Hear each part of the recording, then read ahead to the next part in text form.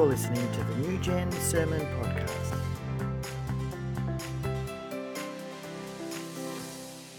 What a joy, what a privilege to be here.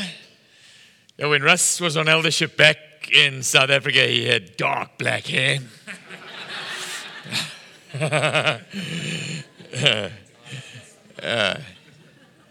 The wisdom that Australia has given him is amazing. He used to remind us of that movie star, Jim Carrey. You know, that guy. That's what he looked like back in the day.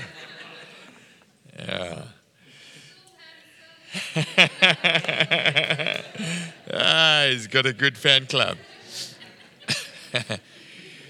Well, I feel very privileged. I'm told that you are like the most locked down nation in the entire world. So I made it in. I made it in through your borders. Amazing. When I first knew that Russ could preach was he got up in front of it. It was quite a big crowd. We asked him to preach on this particular stage. And I'd heard him preach little messages before, but this time he got out and he took a daisy out of his pocket. And he said, "He loves me. He loves me not. He loves me. He loves me not." And I thought, oh my word, where's this going? And you know that was they shouldn't keep these records, but they do keep these records. It was the best-selling CD or watch downloaded sermon for decades until COVID. And then I'm afraid you've beaten hands down even by our youth leaders because everyone's watching downloads. His dad, Garth, used to be our man who built our buildings. So we've got this massive auditorium in one of our cities that Garth, they used to call him Bob the Builder. And he used to stand up once a month with a little yellow hat on his head, and he used to give a report back as to how his big building was going. And, one of the things that Russ and Jen was a huge challenge to me back in the day when you were young pastors. They knew that God had a call in their lives to go into the nations and to plant and to lead.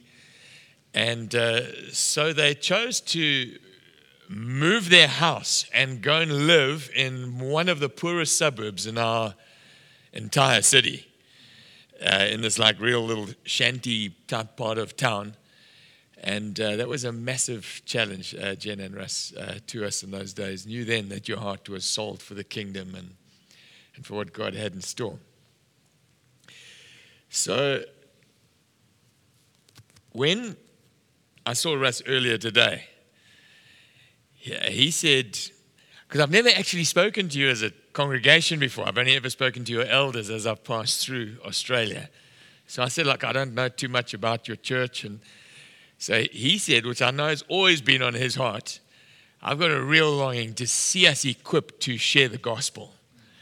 And so what I'm going to do this evening is, if I can just get my times right, Russ, it's 7:15. So when do I stop the first one? About quarter two. Okay. We go for half an hour. We'll knock down that cake. And then we'll do another round two. Exactly. So I've heard people say that God sees the world homogeneously, that he doesn't divide up the world, but God actually does. I think he divides the world into two. Those who are in the kingdom and those who are out.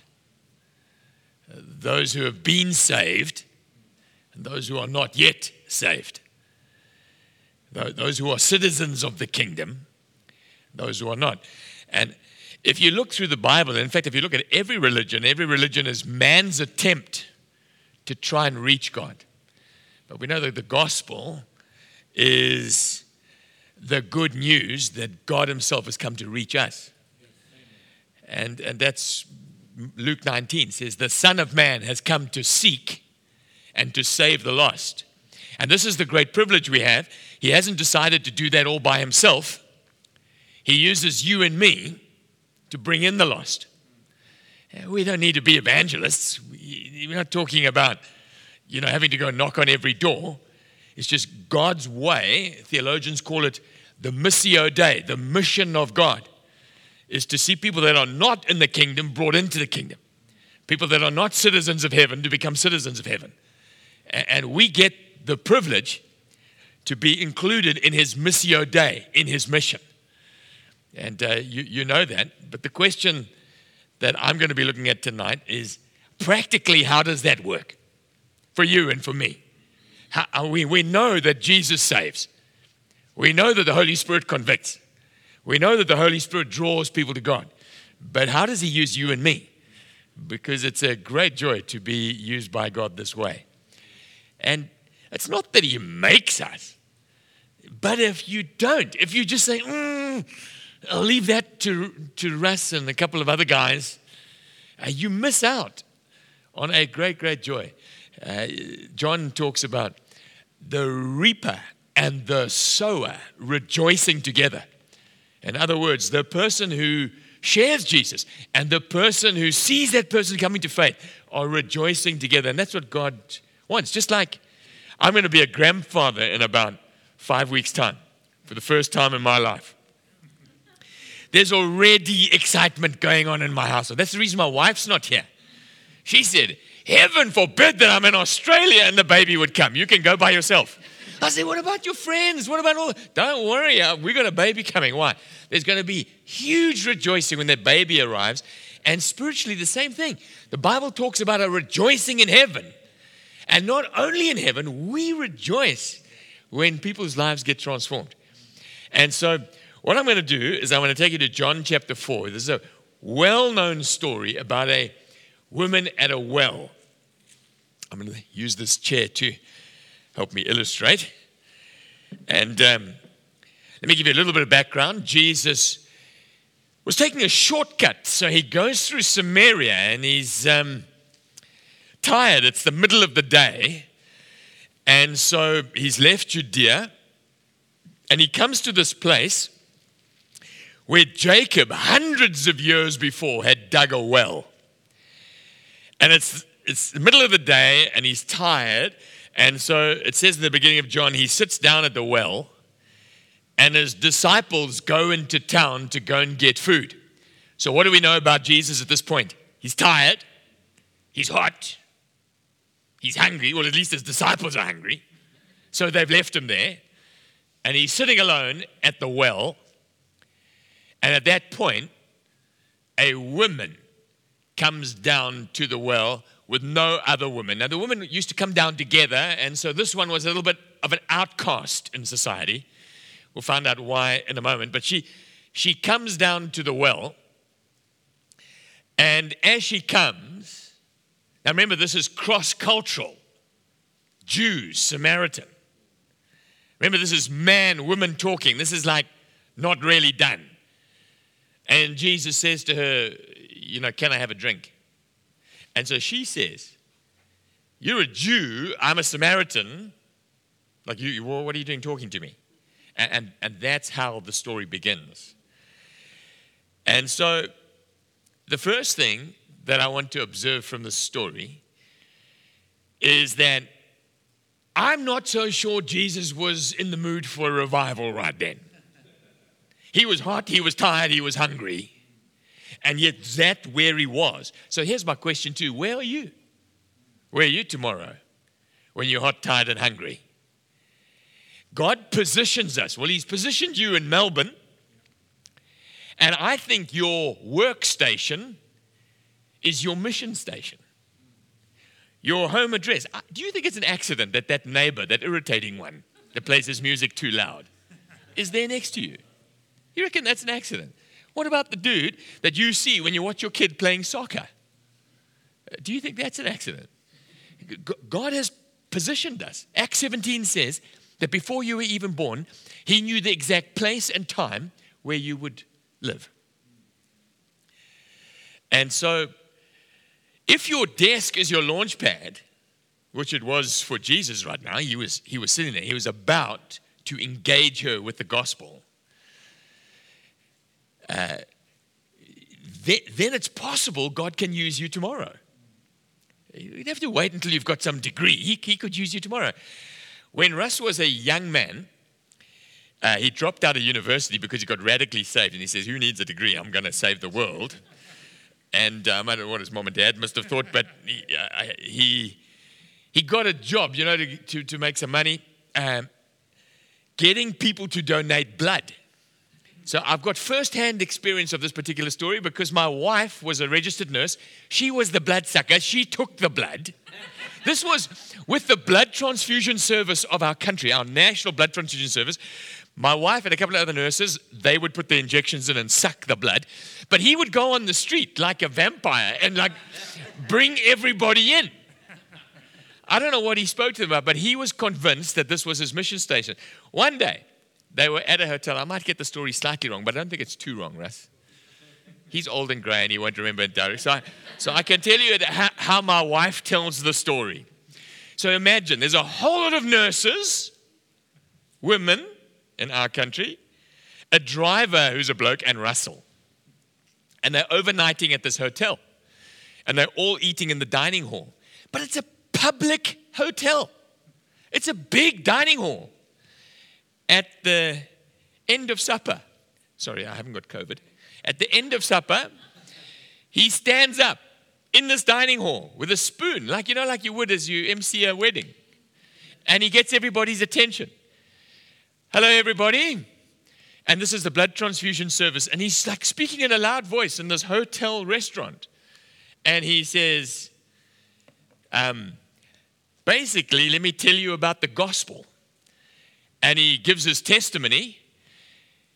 And then now it was highly inappropriate for him to be, praying with ladies alone because it's like this is a hotel. So he had already approached my wife and another woman and said, would you mind coming to a room on the side, and anyone who wants to get prayer, I will pray with them. And so after his ceremony, he basically says, if anyone would like prayer to receive Jesus as their Savior, come to this room and Mrs. Crawford will be there and someone else will be here, then we'll pray for you. And someone got saved. Now, I'm not suggesting that's the way you do it tomorrow. You might get fired if you do it that way. I don't know how long he lasted at that company. But one thing he was convinced about is that God had put him there. And there is a person who is saved because of that. And I was telling him today a story about a friend of ours who got a coffee shop going up our west coast. And my wife and I popped into the coffee shop because we were visiting the area and we'd heard he was there. He wasn't, though. And so I was standing at the counter and someone comes up to me and says, I know you. Now, this is 1,800 kilometers from where I live. 1,800 kilometers from where I live. This lady comes to me and says, I know you. I said, no, I don't think you do. I live a long way away. She says, no, I've seen you on TV. I said, well, look, I've never been on TV. You definitely don't know me. No, not real TV. YouTube. I see you on YouTube. So I said, oh, do you watch some of our church services? She says, yes. I watch your church services. I said, well, how long have you been a Christian? She said, well, I got saved in that couch over there. It was a customer in a coffee shop. Couldn't believe it. So I said, yeah. And this guy led me to the Lord. And he didn't take you to church? No. He said, watch you online. I'm not kidding you. I go to my car. My wife's with me. Go to my car. Getting in my car. We're driving back. A lady's walking a dog. She says, hey, Pastor Crawford, I know you. So I said, now let me guess. The people in here, they led you to the Lord. She happened to be the GP, the doctor in that town.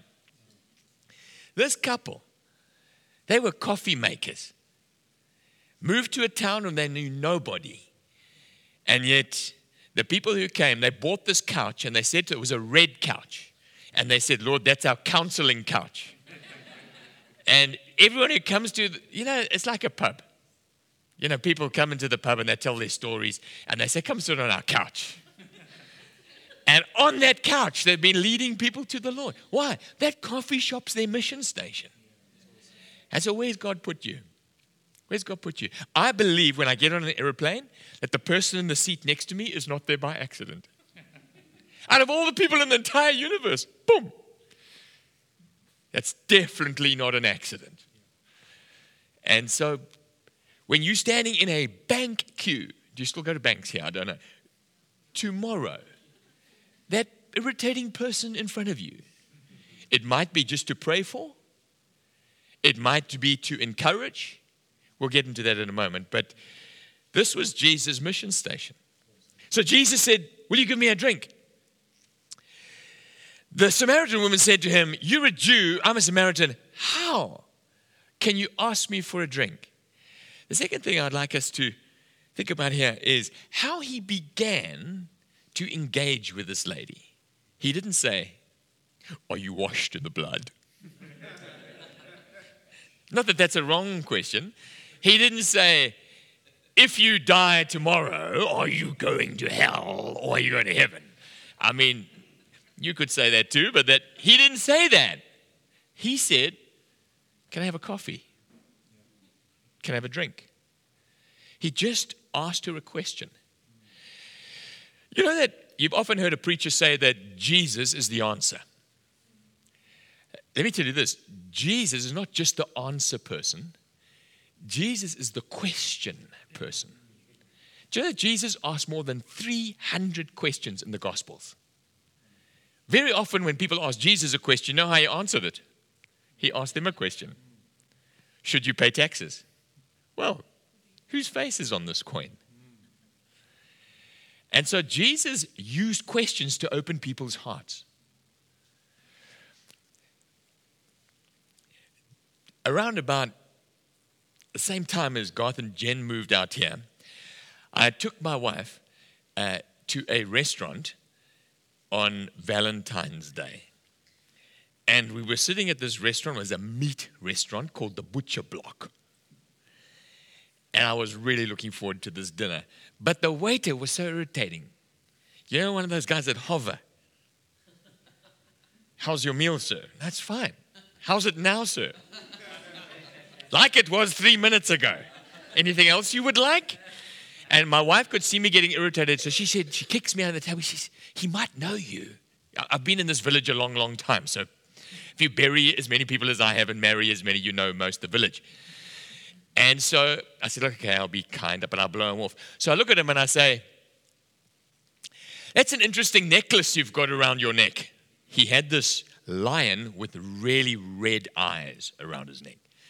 So he says, yeah, that's a part of my religion. So I said, oh, your religion. What religion is that? So this is now the second question I've asked him. So he says, Hare Krishna religion. I said, oh, Hare Krishna. So are you serious about that religion? That's my third question I asked him. He says, very serious. He says he flicks his head around like this and he shows me a ponytail. And he says, I want to be a holy man. I said, a holy man? Why do you want to be a holy man? Fourth question. He says, well, you see, when I die, if I'm holy, then God won't send me back again. So I said, you mean reincarnation? Fifth question. He says, exactly. So I said, so let me get this right. So if you are holy, God won't send you back as a cat. He says, exactly. That was my sixth question. So I said, well, how's the holiness thing going then? Question number 7. He says, oh, actually not so well. So I said, why? Question number 8. So she says, well, I've given up this sin and that sin and this. He was telling me all these things. I said, hang on, there's a lady here, bud. So then he says, yeah, but I still am smoking. So I said, uh-oh. Oh, you're not allowed to smoke? So he says, no, apparently not. So I said, uh-oh. Meow, you coming back, boy. At this stage, my wife is almost under the table. She's like, people can hear us. She's like kicking me. So he says, no. He says, no. I'm going to get it right. I said, how? I said, I'm going to follow a guru. I said, you're going to follow a guru? He says, don't tell anyone. He leans forward like he says, I'm resigning from this place on Monday. So I said, oh, you're resigning? This is like question number 10 now. So he says, no, he's found his guru. I'm not kidding you with this now. I said, where did you find your guru? He said Australia. I am not kidding you. So I don't know where he is. Maybe sitting on Bondi Beach, cross-legged, smoking a cigar. I don't know what he's doing. But by this point, I've asked him, I'm not kidding about that Australian thing. So I'd asked him about 10 or 12 questions. So then I said to him, now that you've told me about your religion, can I tell you the difference between your religion and my faith? Now, he couldn't really say no, could he? I mean, he's been preaching to me for the last 10 minutes. Plus, I am about to give him a tip, and he better listen to me. So I said, you see, your religion is like every other religion in the world. Every religion is like a stepladder. And God is holy, and we are not. You agree with that. You want to be holy. Every religion has made an attempt to try and get to a holy God. And so some religions make you obey certain rules. Other religions make you do good things. Other religions make you sit there and meditate and hum for a very long time. But every single religion is this futile attempt because God is so holy and we are such a mess. I said, have you ever played Snakes and Ladders? He says, of course I've played Snakes and Ladders. I said, you know what happens in that game, don't you? Meow, all the way down to the bottom. I said, I can guarantee you, my friend, you are going to give up smoking if you try hard enough. But then you're going to fall down somewhere else. It's like there's grease on the stepladder. Your whole life. This is the difference. Jesus Christ is standing at the bottom of that stepladder. He came to the earth. No other God did that. And while I was yet a sinner, he wasn't waiting for me to become holy. He wasn't waiting for me to do all these tricks. While I was yet a sinner, he accepted me. And I put my faith in him. And he's helping me climb this ladder. He didn't get saved. He didn't get saved. But I did say to him, when you have tried all you can, when you've climbed that ladder as many times as you can, and you've knocked all your teeth out sliding down, remember Jesus is standing at the bottom of the ladder. Now, how did I get there? By asking him questions. How did I get into the very thing of his heart that he needed to talk about? By asking him questions. We don't just have a formula and burst into someone's life and regurgitate the formula. Jesus said, can I have a drink? And that's how he stepped into this conversation. And then this is what goes on. Verse 10 says this. Jesus answered her, if you knew the gift of God and who it was who was asking you for a drink, you would be asking me, is what he says. And this lady says to him, oh, hang on a minute. Like, are you greater than our father Jacob that you can get this water? You don't even have a bucket to draw it with. That's basically what she says. Verse 13, Jesus answered, everyone who drinks of this water will thirst again. But whoever drinks the water I give them will never thirst. Indeed, the water I give will become in them a spring water of welling up with eternal life. The woman said, sir, give me this water so that I won't get thirsty and keep coming here to draw water. So she didn't really have a clue what he was talking about. But he's getting her to talk about her thirsts. Now, when we get people to talk, so what is the thirst I was looking at in that Hare Krishna man? He had a longing to be right with God. There was a thirst in him. This woman had thirsts because, Jesus discerns very quickly. She's been trying to satisfy that thirst with men. She's had 5 husbands. And the dude she's trying now, number 6, she really hasn't got the message. Men aren't going to do it for her. But she's talking about her thirst. And she's obviously uncomfortable coming down to fetch water all by herself. And, people have longings. Have you heard of the word, someone is power hungry? He's got a hunger for power. People have this longing for affirmation. They have appetites, and Jesus lets her talk. In fact, he engages her about her thirsts. And then he says, and I think Jesus must have said this. So the first thing we're saying is that where you are tomorrow is your workstation. And God gives us this example in Jesus of activating you in your workstation just by asking people questions. It's no magic formula. It's just engage. And then when they talk, listen, let them talk about their thirst. Let them talk about their longings. Let them talk about the thing that they want to. Why? Because we know Jesus is the answer to that. And God will give you a way to bring the gospel in there. And then this is what Jesus does. She's talked about her thirst. And then he must have had a real twinkle in his eye when he said this. But he says, go fetch your husband. She says, I don't have a husband. He says, you're absolutely right. And then he gives her this word of knowledge. You've had 5. The dude you shacked up with, well, he's not your husband at all. She freaks out. Whoa, it's like you must be a prophet. How do you know this about me? So what are we doing here? We're allowing or inviting or asking God to break in. Now, I think then that many, many people will tell you about things, and before you even get the gospel to them, you can speak to them about prayer. You can speak to them about God breaking in. God might even give you a prophetic word for them. And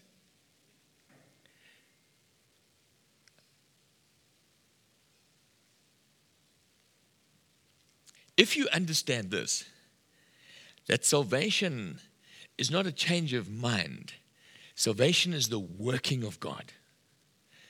As the Holy Spirit, that's what it says in John 3:3. Spirit, that's a chapter before this. Spirit, capital S, gives birth to spirit. That's what it is to become a new creation. That you are born of God. When the Spirit of God comes upon a person, the theological word is regenerates, makes you alive spiritually. If you understand that's what it takes to be born again, you know it's not a formula. It's heaven meeting earth. It's God meeting people. And I think that there are many, many occasions where you see a massive need. They've been talking about their thirst. And you might not have a prophetic word, but you can say, do you know what? I believe that God can fix that. Or I'll tell you what, I'm going to pray for you for a whole week. I'm going to ask you again next week. Just what happened here? God touched this woman. What freaked her out? The woman said, she freaks out. And then the woman said, I know that when the Messiah called the Christ is coming, that he's going to tell us all things. Because, she had said, best you go worship in Jerusalem, we're going to worship on this mountain. And Jesus had said to her, there's time coming where it's not going to be where you worship, but it's going to be in spirit and in truth. He was leading her to this point that when the Holy Spirit comes upon you, things are going to change, my girl. And so I think after you've asked questions, the next step in is, it's not really a step, it's just this understanding that God can break in. God can heal, God can break in. Gee, time's flying here. Now, one last thought before we have a break is, it's interesting to me that Jesus said, go and call your husband. I think it was showing her that there was a supernatural dimension to him, that he was God himself. But it's the men that have been abusing this woman, isn't it? She's gone through 5. 5 in those days. There's a massive stigma to divorce.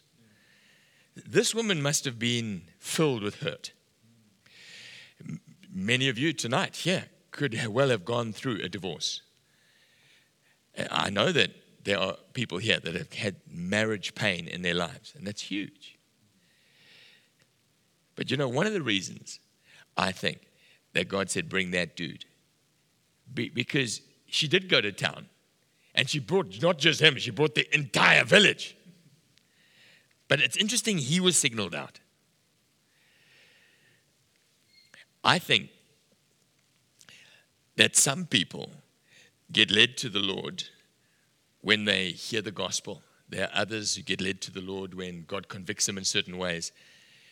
But there's a group of people that have their hearts broken when they are forgiven. When the people that they are persecuting loves them. You know, remember the story of Stephen? Stephen was being killed by Paul. He was on his knees. They were stoning him. Paul was overseeing it. He had his cloaks at his feet. He thought he was doing God a favor. And the rocks were coming, and they were shouting at him because they were religiously, they were demonically inspired. What does Stephen do? He looks up toward heaven and he says, Father, forgive them, for they know not what they're doing. Forgive who? Forgive these people killing him. Saul, the guy who's overseeing it, is having forgiveness thrown at him. Jesus was saying to this woman, go fetch those abusers, go fetch those men, go fetch that man. I think forgiveness was going to go to the arch enemy. So Stephen says, forgive them, Lord. And then he looks up toward heaven, and what does he see? He sees heaven open and Jesus standing at the right hand of the Father. What is Jesus normally doing at the right hand of the Father? Sitting. But here he is standing. It's like Jesus standing at this. And so I can see him saying, like, who is forgiving like I forgave? Because Jesus forgave that way, didn't he? Up on the cross. Father, forgive them. They don't know what they're doing. And when he forgave them, what happened? Heaven opened, the curtain torn in two. There is a forgiveness that opens heaven, that tears it in two, where God breaks in. Stephen forgives. Heaven opened. Jesus standing. What's the very next thing that happens? Paul is smacked to the ground, and the persecutor is confronted by the grace of Jesus. Why are you persecuting me? What released that? Forgiveness from the one persecuted. I'm telling you, maybe your boss. Maybe it's an unsaved spouse. Maybe it's a father that hates God. Maybe it's a neighbor that picks on you every Sunday morning when he sees you getting off going to church.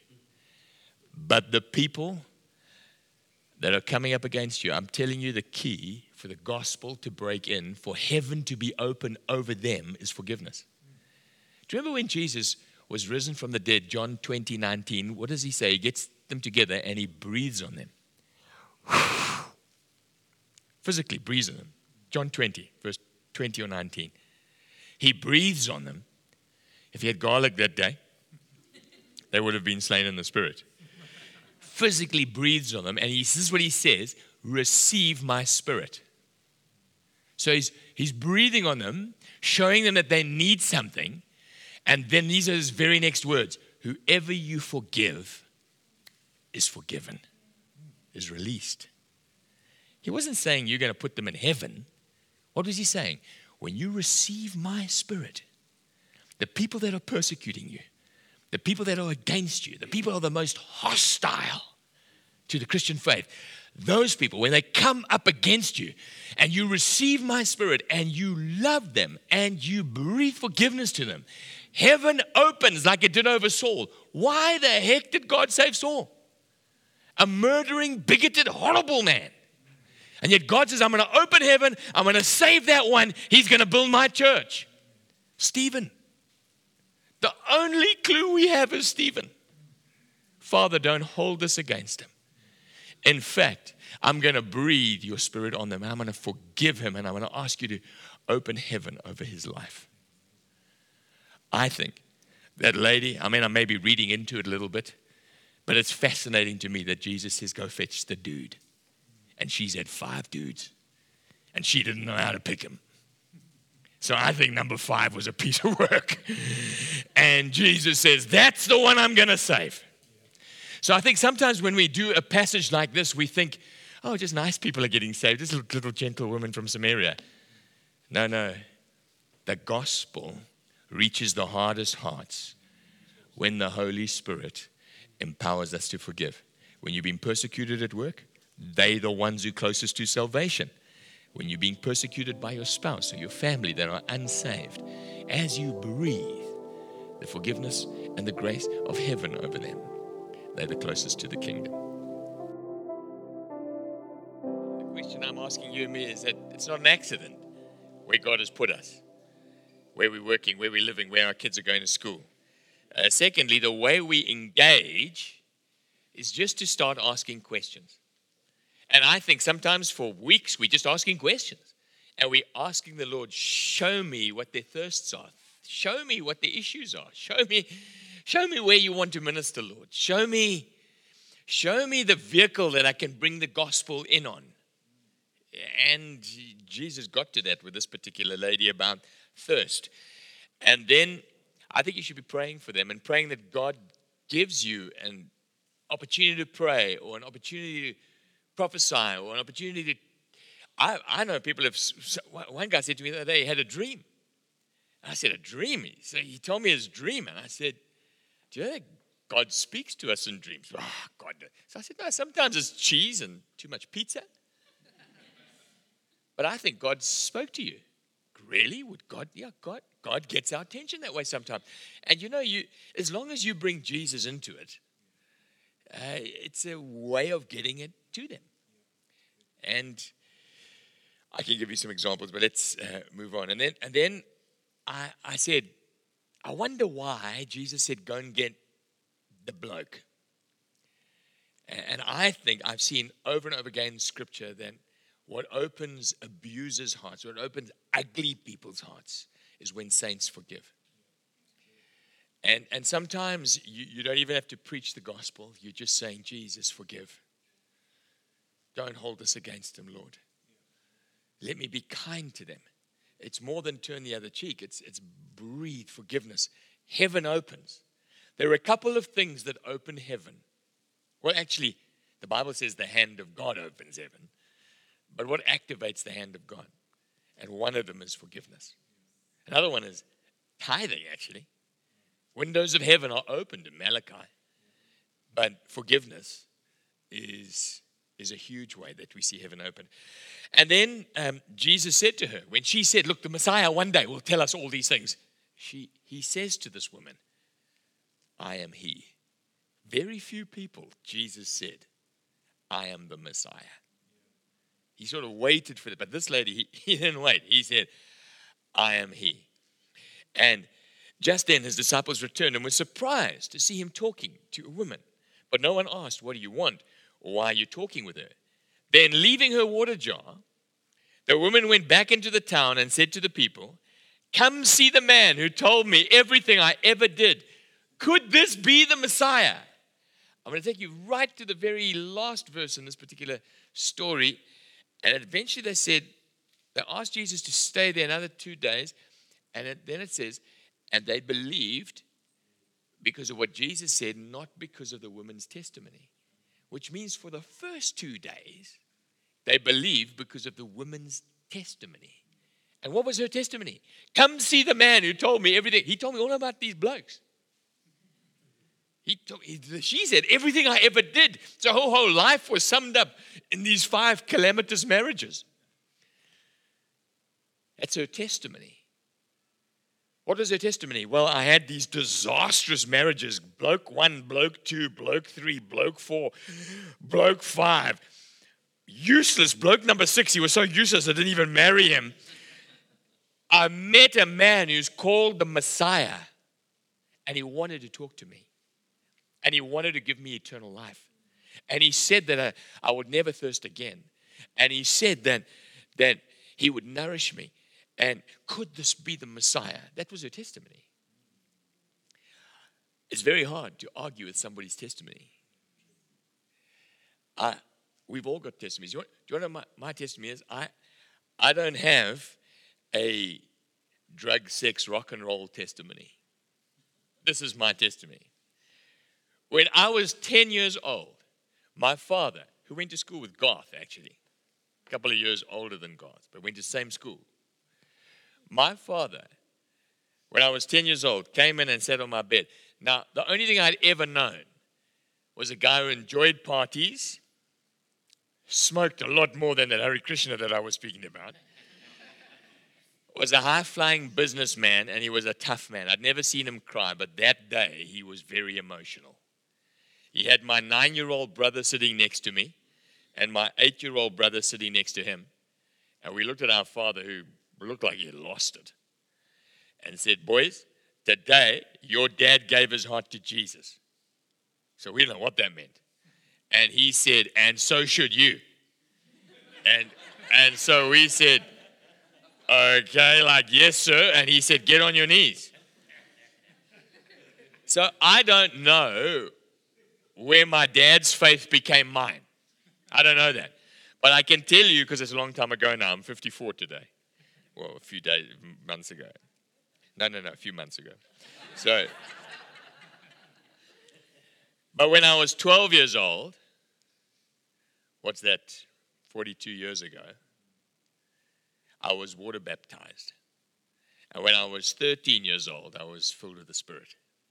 So somewhere between 10 and 12, Dad's faith faded and my faith began. And my story is, God got me when I was 10, and He's held me ever since. That's my story.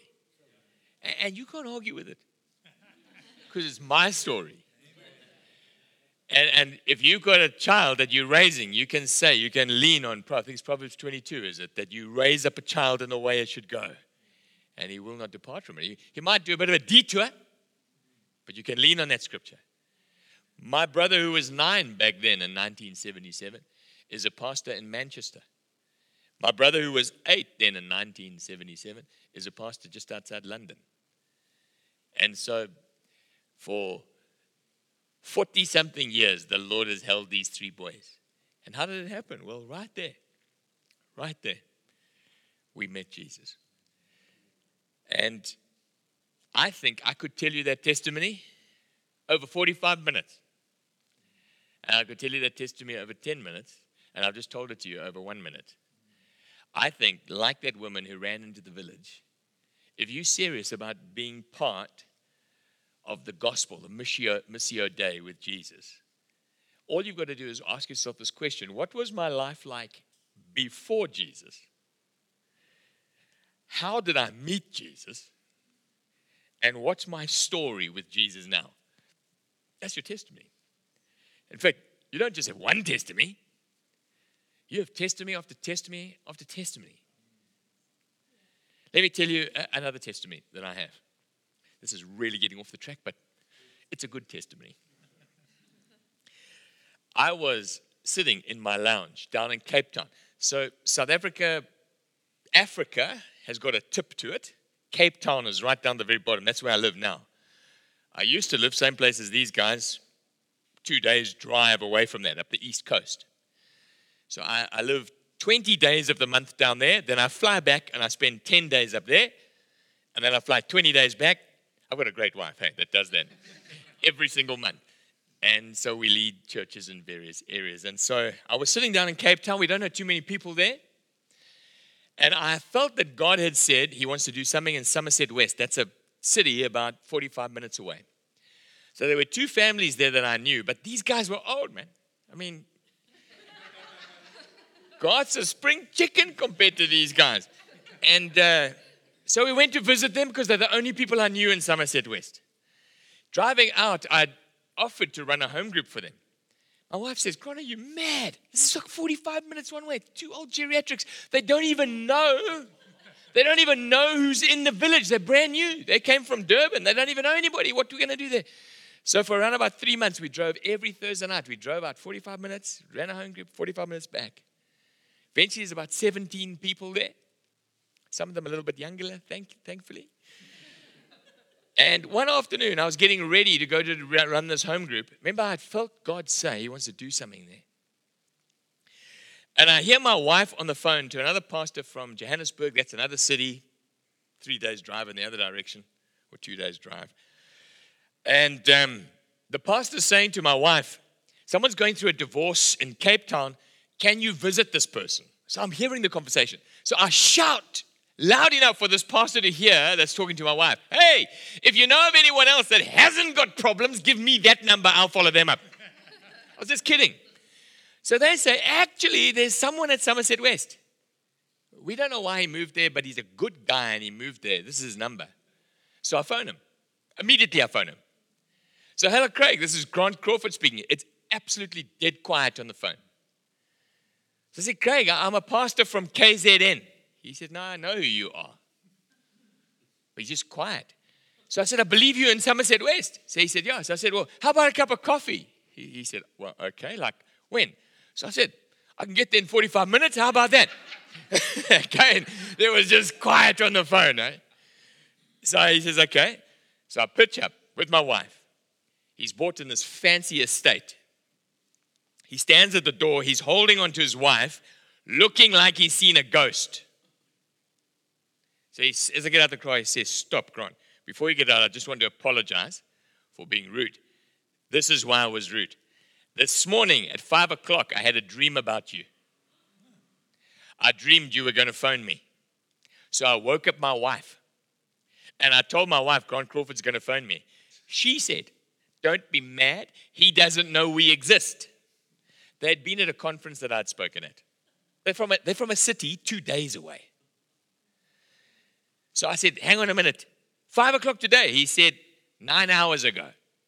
9 hours ago, I dreamt you were phoning me. And now you're standing in front. So I said, well, your wife was right. I've never heard of you before. But you had that dream today. I'm coming into your house now. I'm having coffee with you now. And we're going to find out what God's up to. That guy today took over that Connect group, that home group that we're running, and there is a massive move of God happening there. Wow. What is that? That's God. What was I before that encounter? I was languishing on a couch, wondering what I was doing with the Geriatric Society. Then God breaks in. Now we're living in a revival. Now I can tell God's dealt with you recently. What's your story? What's he said to you? Do some of you know who Dave Hagar is? Last night, Dave Hagar was at a meeting that I was speaking at the other end of your city. I look at him, and he reminds me of a guy who's had a hip replacement on his left hip that I know in another nation. I get up, and I grab the microphone, and I say, good to see you all. And Dave, what you doing in this church? I look at him across there, and he looks at me and says, sensational. He loves to say. And so I said, Dave, you remind me of a man who's just had a hip replacement. The place went crazy. Dave has just had a hip replacement of his left hip. And sensational. Sensational. But as I saw this, I looked at him and I saw a guy and I saw the hip replacement and I felt God say, give me a word for Dave. God speaks to you. He speaks to you. And so this woman, God had spoken to this woman and all she did was say what God had said. Next minute, the entire village is coming to see Jesus. What have you got to share? It's not Theology 101. This is what I was, this is what God said, and this is where I am now. And nobody can argue with it because it's your story.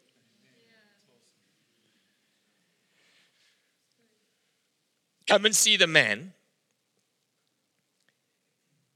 who has told me everything that I ever did. Could he be the Messiah? I don't think it's just testimony. I think part of the mission of Jesus is invitation into what the local church is doing. Jesus meets with you guys here. I was amazed at you singing karaoke style. Because this guy used to be our chief worship leader for decades. But as you guys started singing, I thought, God's here. Just as you started singing, it was just like, he's here. And when you invite people to a place where God is, people meet him. And sometimes, Paul, when he wrote into the Corinthians, he says there'll be a prophecy, and those who or unsaved will say, surely. They'll be cut to the heart and say, surely God is among you. And so this woman says, come to the place. He's meeting people. Come to where he's meeting people. We give, can I borrow your phone? I don't know if they've got these things in Australia. Apparently not. This is a pretty little thing. But our phones, we have these rubber pouches that you can stick on and put your credit cards in it. And so we've got One Life, that's the name of our church, written on these things. And students put their varsity cards in, or you put your gym card in, or I put my credit cards in, because I'll never lose my phone, so I'll never lose the credit cards. But everywhere I sit, I turn over my phone. So it's white on black, One Life Church. The number of people who've said, like, what is that? Because people don't know what this thing is. It's carrying the cards. Now, they're talking about what is that's carrying the cards, but I think they're saying, what's that? One Life Church. Great way to get a conversation going. You should come and see. We have a soccer team in our city. Not a very good one, but it's a soccer team nonetheless. Maritzburg United. One day I was reading the newspaper, and I see it had a new soccer coach. You know when bad soccer teams are trying to reinvent themselves, they fire their coaches. It's like the best thing to do. If you have like 3 losses, you just fire the coach, and we think it's going to change things. So there's this guy on the back there, and his name was Vladimir Herrick. Icy blue eyes. Looked just like Vladimir Putin. Bald head, icy eyes. And as I looked at the back, I said to my wife, that guy's lonely. He's a Russian. You know how many Russians are there in our city? 0. I said to my wife, he probably can't hardly speak English. The poor dude, he's going to get fired in a few months anyway, but here he is on the back page of our newspaper. So I know everybody in our city, so I phoned somebody who had his phone number. So I phoned him. I said, Coach Herrick. He says, yes. So I said, congratulations on your draw last night. I mean, that was a big win to get a draw, just like 1-1. So he said, thank you. So I said, on behalf of the citizens of Maritzburg, I'd like to welcome you to our city. He said, thank you. I mean, he didn't know what the heck the protocol was in our city. So I said, I would like to welcome you to the city and to have a lunch with you. So he said, yes. Can you believe it? He didn't even know who I was. I could have been an axe murderer. He still said yes. So I said, well, where do you know? So he tells me this restaurant he knows. Anyway, I go to the restaurant, and I'm carrying the newspaper in because I've got to be able to see the guy. He's smoking this Cuban cigar. He's going, and the smoke is going like this.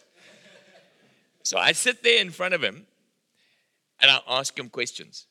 He's got twin daughters, 12 years old, in Russia. Doesn't speak English well. I went through stuff that I'm talking to you about tonight. He didn't get saved. But I got to this point. I said to him, I knew I wasn't going to lead him to the Lord in the restaurant. I mean, he was trying to work out how he said yes to lunch with a priest. So I said to him, so are you religious? If you're talking to a priest, you generally say yes to them. So I said, what church do you go to? He says, Russian Orthodox. I said, I've got some great news for you. He said, what? I said, I've got some great news and I've got some bad news. So he says, what? So I said, the bad news is this. The closest Russian Orthodox church to here is 1,000 kilometers away. But this is the great news. The next best thing to a Russian Orthodox church is the church that I lead. You should come to that. So he said, I will. So I said, okay, I'm going to come and watch your soccer team. You come to our church service. So on the Saturday night, I went to the soccer team. Somehow I got in. It's owned by Muslims. And I know a Muslim who knows a Muslim who knows a Muslim who got me in, because you battle to get into these events, because I wanted to stand behind the coaching box. So I whistle, and I can whistle. So I whistle. So he looks at me and I say, he got saved. He got saved on the Sunday. What? Not because of what I preached. He didn't get saved when I preached. The presence of God was there. Come and see. Come and see. You might be saying, God, I can't. Just bring him to come and see. You have to explain. If the preacher makes a mess, it doesn't matter. If the musos, miss a key, it doesn't matter. God's here, the Messiah's here. That's what it is.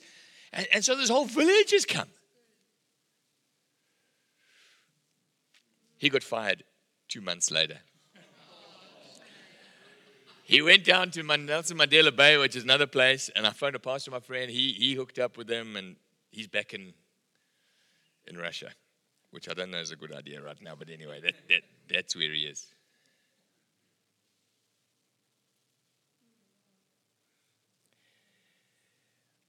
The disciples come back. I'm going to shorten it for the sake of time. And they're surprised to see him talking to a woman. And they say, Rabbi, eat something.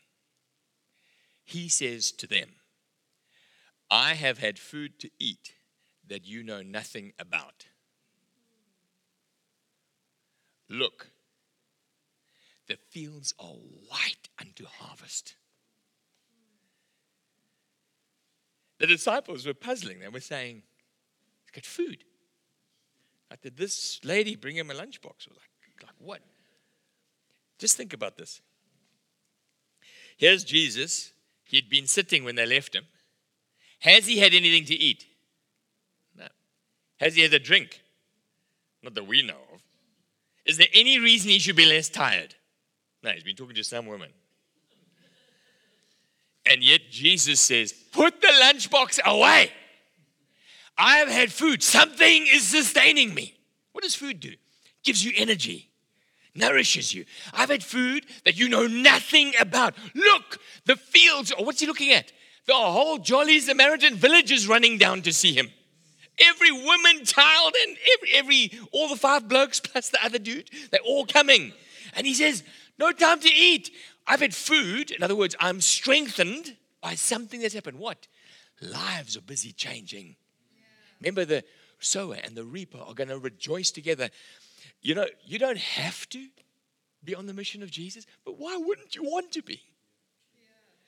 If it energized Jesus, I promise you, when my little grandson, they're calling him Judah, when he arrives in 5 weeks' time, my wife won't sleep that night. There will be a party in our village until the sunrise. I think that I will preach a message that Sunday, something about new life. I'm pretty sure I will. I've already built a little golf green for him. We are getting ready for him. My son, who is a cricketer, is already telling me where to build a cricket pitch so that he can coach him. He's not even born yet. Do you know what it says in Ephesians chapter 2, verse 10?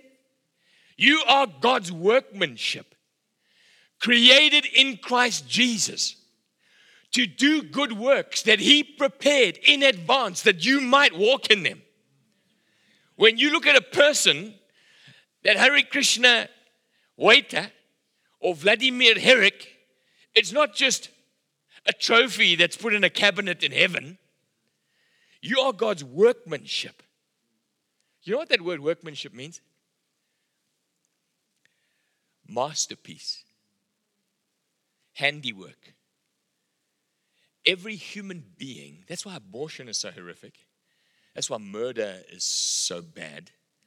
Every human being, even the dude who's head of ISIS, is created in the image of God. He's God's workmanship. He's his masterpiece. But when you are born again, you are not only his workmanship, you are created in Christ Jesus. He breathes his new life in you. So it's like you were a masterpiece hanging in a gallery with the lights off. And suddenly the light of the world lights you up, and now you create his masterpiece created in Christ Jesus. But you're not just hanging there for the world to see, for good works that God has prepared in advance for you to walk in. And so when people get saved, it's not just the thought that they're going to heaven. They are going to heaven, but that heaven is coming to them. And their life on earth now has meaning. It changes. And Jesus looks at it with this woman, and he's basically saying, put away your lunch boxes. Can't you see a woman is being transformed right now before our eyes? She's never going to have to go and thirst again, looking for another bloke to try and satisfy her, because that hasn't been working. There's going to be a river of water inside her that rises up to eternal life. And it's giving Jesus fire in his eyes. And his disciples are busy clutching, saying, we wasted all this time going to fetch this lunch now. Because now look what's happening.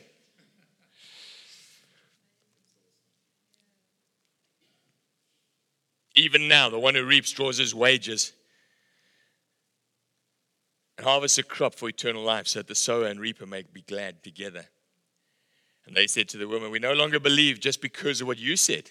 We now have heard for ourselves, and we know that this man really is the Savior of the world. Pray, another text says, for the workers in the harvest, because the harvest is plentiful and the workers are few.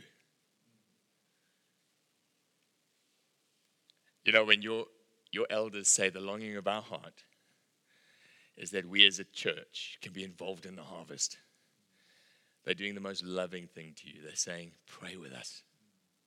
Pray for the workers. Pray for the harvest. Pray for the souls to be saved. There's so much more we could say about this text, but it is 8:30. I trust that I've been able to lay just a little brick alongside your elders to say this is a beautiful and a noble thing to present the gospel, to present Jesus to a world that needs him. Can I pray for you? Can we stand together and let me pray for you as a church?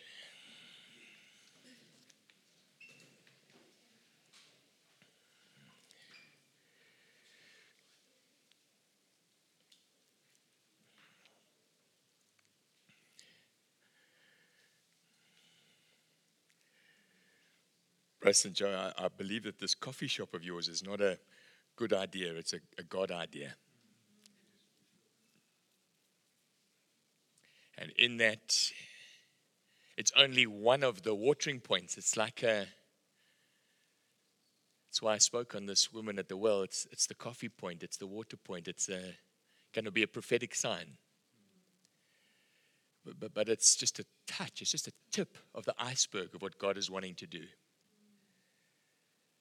For those of you who've got people that really are ugly to you, close in your world, who are hostile to the gospel, maybe just for a moment before we close, just allow the Holy Spirit to come upon you. Jesus breathed on his disciples, and his disciples in John 20 were running away. They had hidden away because persecution was so great. And Jesus said at that point, I'm going to breathe on you now. I'm going to breathe on you as the persecutors are running around trying to sort you out. I'm going to breathe on you. And as you forgive, heaven opens. If you have those hostilities around you, just receive the breath of heaven right now. Father, I pray for decisions to be made now.